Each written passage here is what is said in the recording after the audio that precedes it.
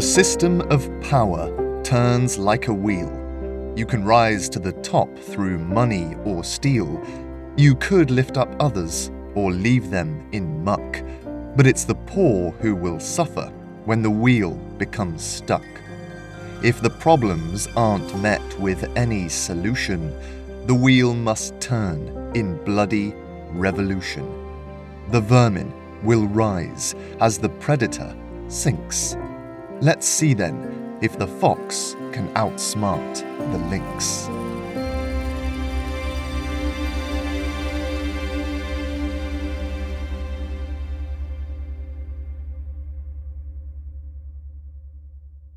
The city of Zant has 3 main markets. There's the harbour, which Lillian and Peter saw on their first day, that dealt mainly in fish and meat. Then, in the northern quarter, there was the cloth market. They had visited this one on the morning of their second day. Lillian had bought 2 flowing dresses and 3 linen wraps. The kind woman who ran the stall had shown her how to wrap the material around her head and shoulders so that she was protected from the sun. The family they were staying with, old friends of Katrina's from Fridos, had recommended her personally, and upon mentioning their name, she smiled broadly and gave them a handsome discount. The heat was so constant and energy-sapping that Lillian found that she could not muster the will to do much more than 1 or 2 activities per day. That included her daily exercises and stretches, which were meant to aid her recovery. So it was not until the 3rd day that they visited the 3rd market. This one was known as the Materials Bazaar, and was where the people of Zant went to trade all kinds of substances, ingredients, and spices. Unlike markets in Fridos, which were usually held in wide open spaces on certain days of the week, the Materials Bazaar was permanent and packed tightly into several small, shaded streets. The wares were either laid out on carpets on the ground or on top of packing crates. Much like the houses in the city itself, stalls were often placed so close to each other it was difficult to tell which person nearby was in charge of what. Trading seemed to consist of hanging around near your chosen material until someone came over to ask if you were interested. You would then try and seem as disinterested as possible while trying to haggle over a price. Lillian had learned this the hard way when she bought a few sticks of licorice root for, according to Peter, 3 times what they were worth. She didn't mind, though. She chewed on one happily as she took in the sights, sounds, and smells of the market. Fritha padded beside her, keeping a watchful eye on the licorice root. She drew a few curious gazes from the stall holders and patrons, but no one asked too many questions. Zant was a massive hub for trade, so its people were used to seeing exotic animals. Besides, in this heat, Fritha kept her coat short and white, which just made her look like a big dog. Peter took out a scrap of parchment from his pocket. It was the 3rd time this morning that Lillian had seen it. "What do you keep looking at?" she asked, using the licorice root to point at the note in his hand. "Directions," he replied, absently. He glanced around for a few moments before settling his gaze on a dark archway. "Through here," he said, and Lillian and Fritha followed him through the arch, away from the main market thoroughfare. "Where are we going?" she asked. "I just need to pick up some things for Mum." Something about his tone made Lillian wary. He kept glancing back over his shoulder, and his voice was a little too quiet. "Peter?" she asked. "What are we here to buy, exactly?" Her friend ducked his head under a wooden beam and continued on into the depths of the market. There were still sellers here, but they were fewer in number, and their conversations were spoken in hushed tones. Peter didn't meet her eye. "Just some things. Don't worry about it." Lillian rolled her eyes. If there's one way to get someone to worry about something, it's to tell them not to worry about it. Finally, a look of recognition fell on Peter's face. "Ah, here we are." He walked towards a man dressed in a dark blue and brown robe. His eyes were bright and friendly, and draped across his shoulders was a huge lizard. Its tongue flicked out occasionally, and its suspicious eyes narrowed as it saw them approach. In front of the man was a collection of large glass jars, each containing a different substance. The light was especially low back here, despite it being the middle of the day, so Lillian had to squint to see what was in them. Peter nodded to the man with the lizard and greeted him in the local dialect. Lillian had only managed to pick up a few words, but Peter was quite adept. They exchanged a few phrases, and the man handed him one of the jars. It contained a sort of yellow powder. Peter opened it and gave the contents a sniff. "Oof, smell that." He held it out for Lillian to smell. She leant in and inhaled deeply. "Oh, Peter, that's disgusting. It smells like a rotten egg in a sewer." In truth, it smelt worse than that, but Lillian didn't have any other comparison. "That's sulphur," Peter said, handing the jar back to the stall owner. He was laughing at Lillian's reaction to the prank. Lillian was still reeling from the awfulness. Peter and the man haggled for a while over the price of the jar. All seemed to be going fine until Peter gestured to another jar, this one full of thin, lavender-coloured crystals. The stall owner's smile fell away. He began to shake his head, and the lizard almost lost balance. Lillian looked at Peter, who brought out a golden crown and showed it to the man. They exchanged a few more words. Peter seemed to be doing his best to convince the man to let him have both jars, but he wasn't budging. Finally, after several minutes and a few more silver bits on the table, he relented, and Peter put both jars in his travel bag, making sure they were well hidden before thanking the man, turning around and leaving. "What was all that about?" asked Lillian as they stepped out of the shadows and back towards the light. Peter chose his words carefully. "They get these crystals from a cave by the coast. They're quite rare. In Fridos, they'd cost an arm and a leg, but here I got them for a song." He was smiling, satisfied with the morning's deals. "He didn't look like he wanted to give them to you," said Lillian. "Separately, it wouldn't have been a problem, but together they can be quite dangerous, if you know how to mix them, which I do." He smiled another one of his self-assured grins. The light was getting brighter as they made their way back to the market. The chatter of the crowd grew louder too.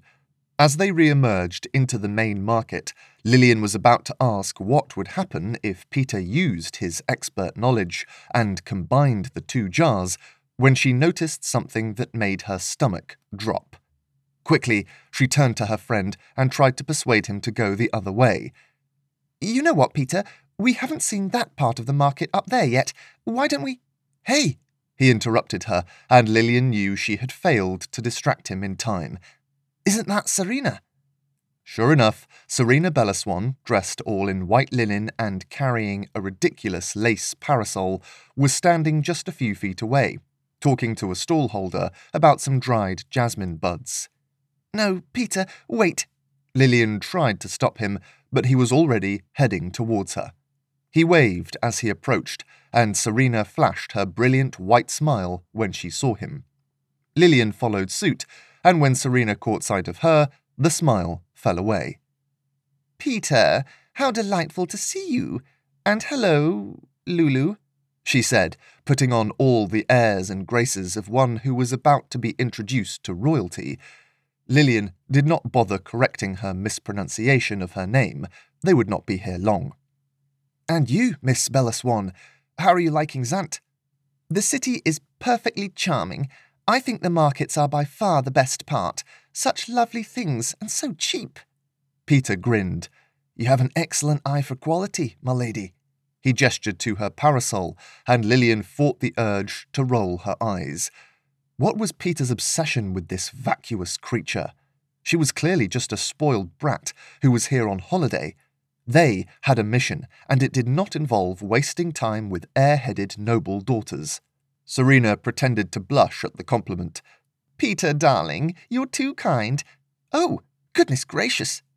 Fritha came out from behind Lillian and approached Serena, sniffing her sleeve and assessing her. Lillian smiled at Serena's obvious discomfort. She hoped that Fritha would snap at her or steal her parasol, but Fritha sensed her fear and backed away. "Curse your kindness," thought Lillian. "Apologies, Miss Bellaswan. This is Fritha, our companion. Fritha, here."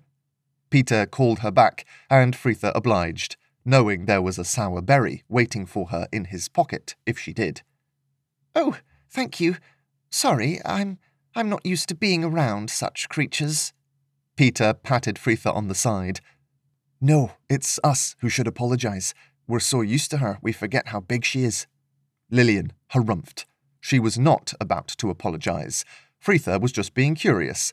It wasn't like she jumped up or bit her ankle. Lillian clapped her hands together. "Well, this has been lovely, but I believe we need to get going, Peter." She turned away, hoping he would follow, but he merely shrugged. "We're not in any rush. We'll have all afternoon to make the journey. Oh, speaking of..." Lillian's stomach dropped. No, she thought, knowing what Peter was about to do.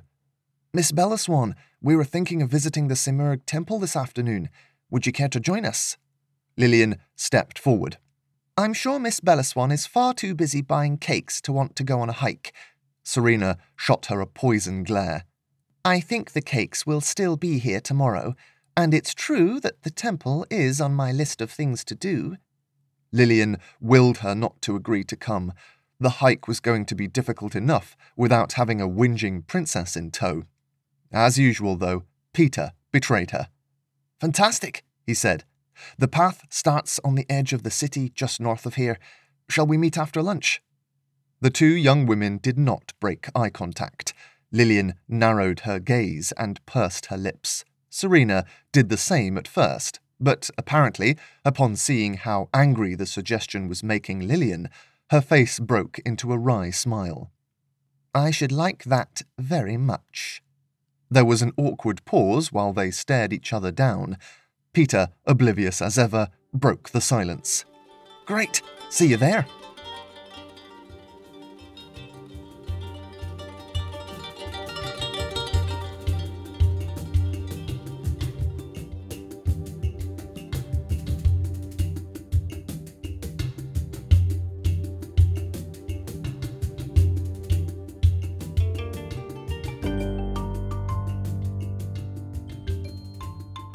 Lillian and Peter enjoyed a light lunch of local delicacies. Cheese wrapped in steamed vine leaves and skewered spiced chicken washed down with a bitter drink made from the skin of grapes. They swapped stories of their childhoods and laughed at how different growing up in Fridos had been compared to Benluna. Lillian enjoyed spending time with Peter. He was easy to talk to and pleasant to everyone they met. He was quite tall and still growing, which meant that he often misjudged the depths of steps or the heights of doorways, resulting in many a bump and bruise. As they approached the hill path, Lillian refused to call it a mountain, they were laughing about the first time Peter met Mr. Attercop. "I couldn't believe how serious he was. I swear he could turn shopping for flour into a life-and-death situation." Lillian threw her head back in laughter. The description was far too accurate, and even though it made her miss her mentor, she still enjoyed the observation. As she wiped a tear from her eye and her vision became less blurry, a waving figure came into focus in the middle distance. All laughter died at the sight of her. Serena Bellaswan, clad in beige linen trousers and sturdy ankle boots, was signalling them from the base of the hill. She was perched on a rock and had swapped the parasol for an equally ridiculous hat, the brim of which was wider than her shoulders. It was fashioned from intricately woven straw and tied with a big green bow. Even in this sweltering climate, she looked effortlessly glamorous, as if she had been set down on the rock by a passing flock of sparrows. Her shirt was white cotton and ruffled in the breeze like the sail of a ship. Lillian glanced down at her own dark green dress and noticed a stain where she had dropped some cheese on it earlier. To add insult to injury, Fritha bounded over to Serena and licked her hand. "Traitor," thought Lillian as she watched Serena bend down and give the animal a big kiss on her forehead. "Ready to go?" she said, smiling. The walk up to the temple was pleasant enough. The well-worn trail wound upwards between tufts of dry grass. Peter and Serena walked a few feet ahead of Lillian and Fritha. Lillian would catch the occasional word from their conversation, but on the whole occupied herself with maintaining a steady pace and warning Fritha not to get too close to scorpions. Each of them carried a canteen of fresh water, which the locals had warned them was a must. Lillian had hoped that Serena would struggle with the walk, but frustratingly found that she kept up relatively easily. At one point, about 3/4 of the way up, Lillian turned to look down at the city. From here, the sprawling metropolis against the backdrop of dunes and sky had the stillness of an oil painting. There were no crowds, no noise, and the slight movement of trees in the breeze was the only thing that made it animated and real. She breathed in a deep, clean breath and missed her mountainous home. Travel might broaden the mind, but it focuses the heart. "It's beautiful, isn't it?" A voice shocked Lillian out of her nostalgia. She turned to see Serena standing not 3 feet beside her. For all their differences, she had to admit that she was right. Lillian nodded. "It is." Fritha gave a wide yawn and pawed at the ground, eager to get going again. Serena shifted uncomfortably. "I realize that I never thanked you for the other day. That man was so scared he practically left a cloud of dust as soon as he'd set down my bags. So, thank you for that. I lost my cool, but you kept your head." Of all the things Lillian had expected her to say, this had been the last. Caught off guard, Lillian mumbled a restrained, "It was nothing." She did not even look at Serena as she said it. "Well, even so, I appreciate it, and if I can repay you—" "Why are you here?" asked Lillian, interrupting her. "Excuse me?" said Serena, confused. "Why are you in Zant?" Lillian had been wanting to ask this ever since she'd seen her on the Swift Stag. It seemed strange to her that one so connected in Fridos high society had decided to come, relatively alone, to a strange city where she knew no one and had no work to speak of. Serena's face fell, and she shifted her weight from foot to foot. Lillian got the impression that this was an uncomfortable topic for her, but Lillian didn't care. She was sick of Serena spoiling her trip, and if she insisted on hanging around, the least she could do was answer her questions. Unfortunately, just as Serena seemed like she was about to say something, Peter appeared from up the path and shouted at them. "Come on, you two, we're nearly there." Serena looked relieved at the interruption. "He's so bossy," she said, smiling and rolling her eyes. Lillian humphed and brushed past her. She'd managed to avoid the question, but sooner or later, Lillian would corner her and she would get answers. She always did. It took another 15 minutes to reach the top of the hill. As the crest loomed ahead, the top of the temple came into view. The first and unavoidable sight were its columns, 6 in total, and each one adorned with gold leaf. The building itself was round and tall, at least as tall as the Stava in Ben Luna. Its stone-white roof was a dome that rose up into the sky. At its peak was a metal spike that had a golden sun attached. The sun's face and wavy rays were gold as well. At the base was a set of white steps that led up to the base of the columns. Beyond these was a white wall with a comparatively small doorway at its base. Standing in front of it were 2 men. They were dressed in white robes, the style of which reminded Lillian instantly of Zadok Khorshid. These must be disciples of his holy solar religion, sun worshippers and keepers of untold destructive power. Lillian tried to suppress the memory of Zadok's obliteration of the Werdian headquarters, but it was not easy. The smell of her own burning hair and the screams from the men and women inside were still very present in her mind. She shook herself and began walking towards the men. "Lillian, what are you doing?" Peter was behind her, calling her back in a hushed voice. Lillian turned to see both him and Serena with concerned looks on their faces. "I'm going to talk to them," she said, matter-of-factly. Serena shook her head. "I don't think that's a good idea. The temple is a place of great significance for their order. They don't just let anyone in." Lillian frowned. "Well, why did we come all the way up here then?" Not waiting for a response, Lillian turned and headed for the steps. The expressions of the two guards, Lillian assumed that's what they were, grew more stern with each of her approaching steps. She could hear the patter of feet behind her and knew that her friends were following. Fritha was by her side, and so Lillian felt confident. When she was within speaking distance, one of the men held up his hand. "Halt, please." Lillian did not listen. She was fed up with people telling her what to do. Instead, she paused and then took a few more steps. "I would like to go inside, please." She spoke confidently, trying not to think about what these men were capable of. Both of them had golden suns embroidered on their chests. They looked at each other, incredulous. The one who had spoken before replied in broken speech. "Only those of the Holy Solar Order may enter." Lillian shrugged. "Fine. How do I become a member of the Order?" The second man smirked and replied bluntly, "You don't." Lillian scowled. The man continued, "Order members are chosen after many years of study. They earn the right, no, how do you say it? Privilege of going inside. Walking up a mountain is not enough." Lillian felt her blood begin to boil. She did not like these men one bit. She never really liked anyone who told her she was not allowed to do something.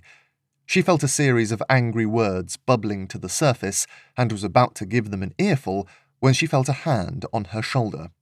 She turned to see Serena standing beside her with a look in her eyes that said, "Stay calm."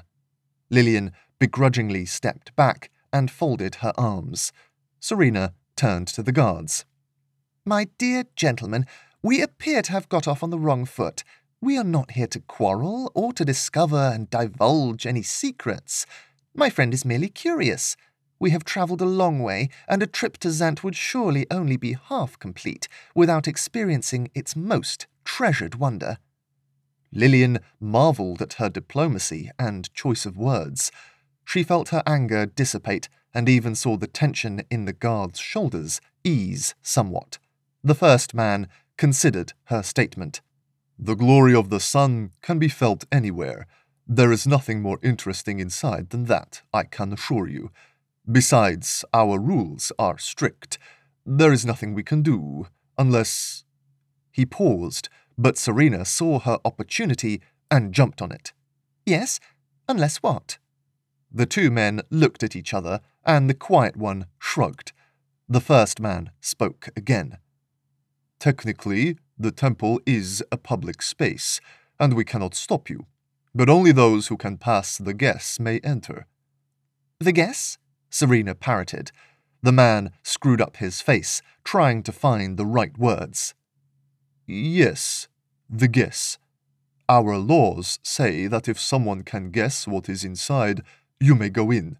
This is why we study for so long, to understand. But if you have not studied the books, you will never guess, and in one life, you only have one guess." He shrugged. His point was made. It seemed as though entrance to the temple relied on a sort of paradox. To go in, you had to guess what was inside, but you could not know what was inside without going in. Lillian narrowed her eyes, the wheels of her sharp mind suddenly springing into furious whirring. It was a puzzle, and Lillian knew now that she would not be able to rest until it was solved. Serena sighed and turned back to her. "I'm sorry. I did my best." For the first time since meeting her at the summer ball, Lillian gave Serena a genuine smile. It was not filled with malice or accompanied by cutting words. Thank you, Serena. You were brilliant. Serena looked taken aback. Oh, well, you're most welcome. Consider us even for the other day. Serena turned and walked back towards Peter. Her haughty hackles were back up. It seemed as though genuine thanks was not something Miss Belleswan received often. Are you coming, Lillian? She said, ready to head back down the mountain. No, Lillian replied. I'm going to make a guess. Lillian took a few steps closer to the 2 Order guards. She needed Serena and Peter to be out of earshot for the conversation. The 2 men swapped a curious look at each other, surprised that one so young and so obviously ignorant of their ways was about to waste her one and only guess. Fritha remained close by, and Lillian touched her nape for reassurance. Having her animal companion close gave her confidence. As she got closer, the 2 men squared up to her and began the necessary ritual. You are here to enter the Holy Solar Temple, home of the sun on land, and source of power of the Holy Solar Order. To grant you passage, we must hear your guess as to what waits within. Please be concise and accurate, for only those who are sure are worthy. Lillian looked at their faces. She thought she detected a slight grin on the 2nd guard, but she did not let that bother her. If she were in his position, she might have found this amusing too. She took a deep breath, closed her eyes for a few seconds, and triple-checked her logic. For nearly a year now, she'd been studying history, philosophy, and religion with Mr. Attercop, but all those lessons went suddenly to one side in her mind. In their place, she saw home. She saw the mountain and the moon, and heard the rippling of water. The Padastone loomed large in her memory, and she felt a calmness wash over her. Lillian opened her eyes and was ready.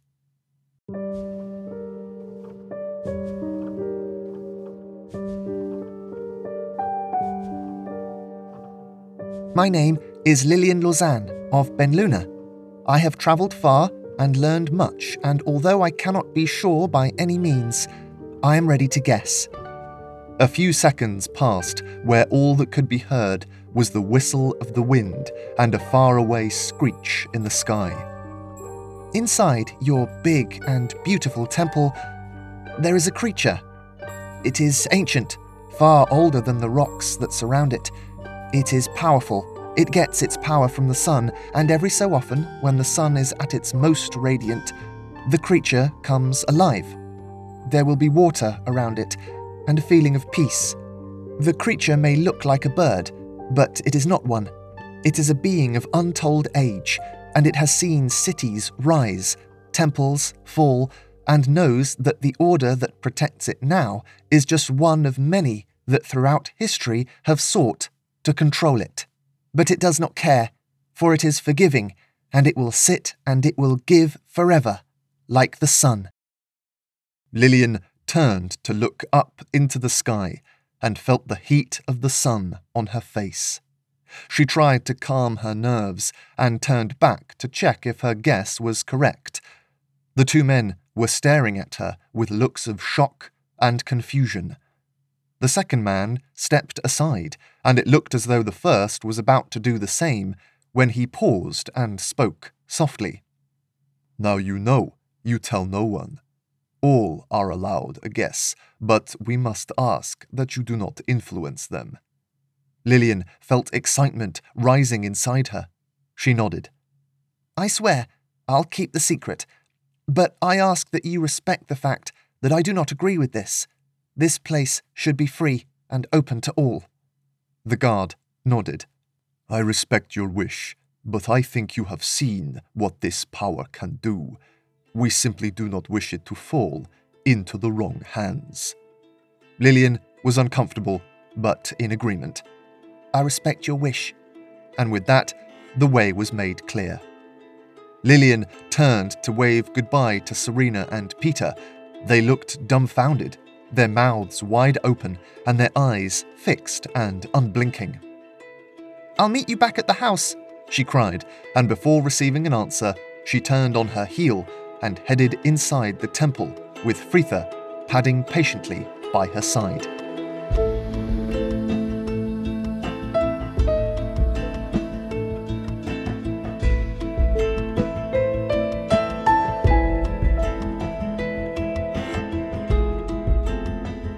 The heat of the day faded with each step into the dim stone corridor. There was a light at the end of the tunnel, but Lillian did not rush towards it. Her nerves from guessing were still very present, but with each cooling, calming step, she felt the tension dissipate into the walls of this sacred place. She looked down to her right side. Freytha, brave as ever, was striding forwards. Lillian even had to quicken her pace to keep up with her. Her coat was shifting and shimmering through various metallic shades. Lillian saw it cycle through silvers and bronzes before it finally settled on glittering gold. Something about this place was clearly speaking to her. It gave Lillian confidence, and with a smile and a new spring in her step, she faced the light and strode on towards it. A new and different kind of heat was pouring out of the room ahead. A wet and humid heat, like the one on the river, greeted them like a warm embrace as they stepped into the light. They found themselves in a large room, directly beneath the domed roof. Light was coming through the roof, through hidden glass panels buried in the sandstone. The glass was yellow, or clear, or even dark orange in places. It was woven into the dome like cracks in a bowl that had been dropped and glued back together with molten gold. It bathed the hall in yellow and made Lillian's skin look as golden as Freytha's fur. As her gaze fell from the ceiling, it found the bird. Giant and made of rock, it instantly reminded Lillian of the Padderstone, only it was lighter in colour, and rather than having a pensive, peaceful look, its expression was frozen in fierce concentration. It looked angry, and although its wings were folded by its side, Lillian thought it might spring into flight at any moment. Bubbling beneath it was a pool of water, crystal clear and lined with mosaics. The patterns depicted people and birds in various forms of flight, dance, or worship. In the middle of the bottom of the pool floor was the sun, golden and dazzling, the movement of the water making it look as though it emanated real heat. Surrounding them on all sides of the hall were large columns, similar to the ones outside the entrance, only these were not leafed in gold, but were simply sturdy and stone. Small doors and passageways led off from this central room into other parts of the temple. They were dark and inviting. Lillian stood still for several seconds, in awe of the place. She looked up and around and studied all the details she could find.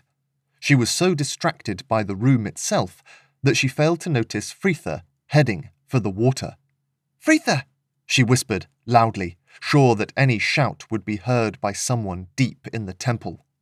Before she could grab her attention and pull her away, however, Freytha had her two front paws in the water and was stepping timidly into the pool. Lillian moved to grab her, but she was too far, and it was too late. Freytha's splendid slender slipped into the cooling waters, and in an instant she was swimming. Lillian wanted to shout at her to get out, but the water looked so clean and refreshing, she found herself silent and envious. It was so hot in the hall, and the water was so serene. Glancing about and making sure they were alone, Lillian quickly removed her outer layers and hid them behind a pillar. Dressed only in an undershirt and shorts, she tiptoed across the stone floor and headed for the water. Freytha was busy splashing about. What further damage, if any, could she do if she joined her? Lillian touched the pool with her right toe. It was as cool and refreshing as her imagination had made it out to be. Without a moment's hesitation, her foot was in the water, followed swiftly by her legs, her knees, thighs, and waist. Her breath caught in her chest as the water moved up past her stomach, but by then there was no going back. One final jump, and Lillian was submerged and swimming. The water was inexplicably cold, but not so much that it shocked the body. Rather, when contrasted with the heat of the room, it relaxed it. Lillian dipped her head beneath the surface and swam over the blazing sun. She joined Fritha on the other side and giggled as her furry friend licked the liquid off her face. There were hidden steps under the bird and beneath the water. Lillian sat, half submerged on the third one down, and enjoyed the sensation of refreshing serenity. She rested her hand on Fritha's side, closed her eyes, and took a deep breath. Almost at once, the familiar feeling of gloaming came to her. Her senses heightened, and her awareness of the space around her grew sharp. Back in Fridos, gloaming would always cause her to tense her body as the waves of sound and activity crashed over her. But here, she found she could relax and enjoy the feeling. The lapping of little waves on the tiles, the distant screech of a bird, and of course, the heavy heartbeat of her faithful Fanehound friend. Lillian breathed out a happy sigh. The trials and troubles of the city seemed far away here, but there was something close, and getting closer. The tapping sound of sandals on stone. 2 sets of feet were somewhere in the depths of the temple, and they were getting closer. Lillian opened her eyes. She had only just been granted access to this place and was not yet ready to leave. Normally, she might be nervous, but she was so relaxed that she merely glanced at Fritha, caught her amber eyes, and put a finger up to her lips.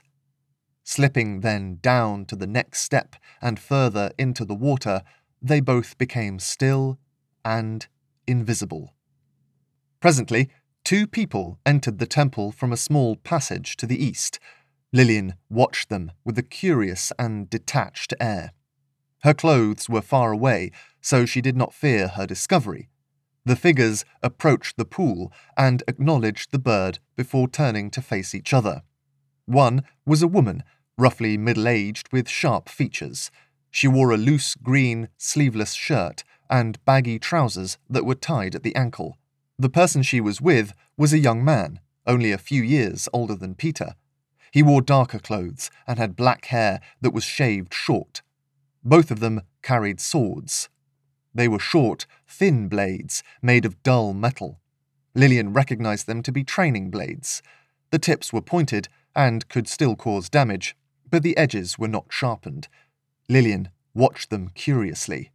She had expected to see folks dressed in holy solar robes, but apparently she was not the only person not in the order who had successfully guessed their way inside the temple. The woman turned to the young man and spoke in a heavily accented, stern voice. "Here we will be free from distractions. Remember to keep your eyes on mine. Are you ready?" The man nodded. "Yes, Mistress Elena." "Then put up your blade and center yourself. This round I will not hold back." The man did as he was told, putting one arm behind his back and taking an offensive stance. He held his sword lightly, as did his teacher.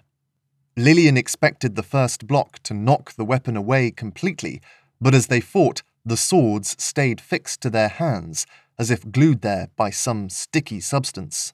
The hall began to ring with the echoes of their meeting blades. Lillian had trained enough in swordplay to recognize experienced fighters. They moved swiftly, hitting out and retracting the tips of their weapons like scorpion tails. Lillian watched their feet. Unlike the solid steps she had practiced with Mr. Attercop, these two moved swiftly from foot to foot, like they were dancing. At one moment, the teacher, this Mistress Elena, stood on one foot whilst effortlessly blocking several strikes. Needless to say, Lillian was enthralled. They trained this way for almost 10 minutes without either one landing a strike. At times, their swords moved so fast, Lillian's eyes could not track their tips. There was something familiar about the way they moved, but Lillian could swear she'd never witnessed this sword style before. At last, the young student misstepped, and his teacher was quick to take advantage. She pushed forward, forcing him onto the back foot, and with a lavish, swirling motion, she undid his grip and sent his blade flying up in the air and down into the water.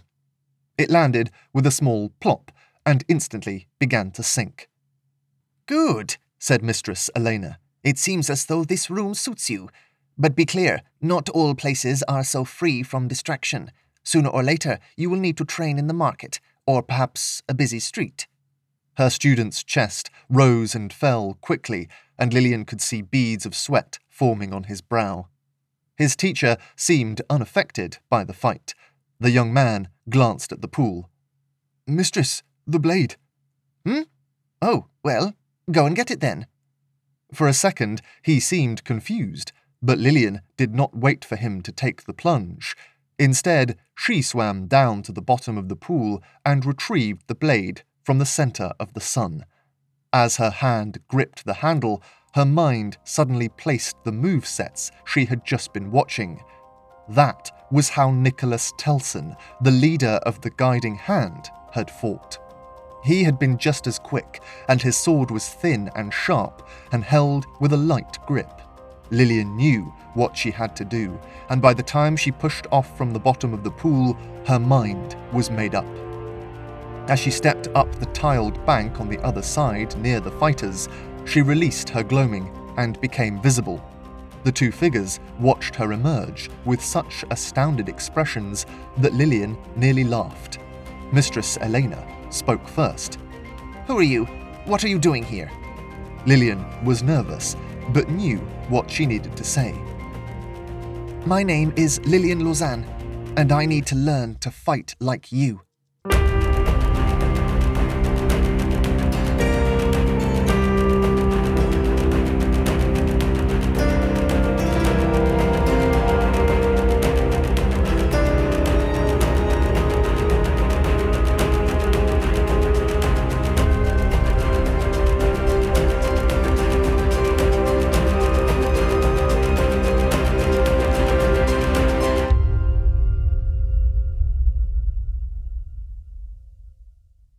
Hello.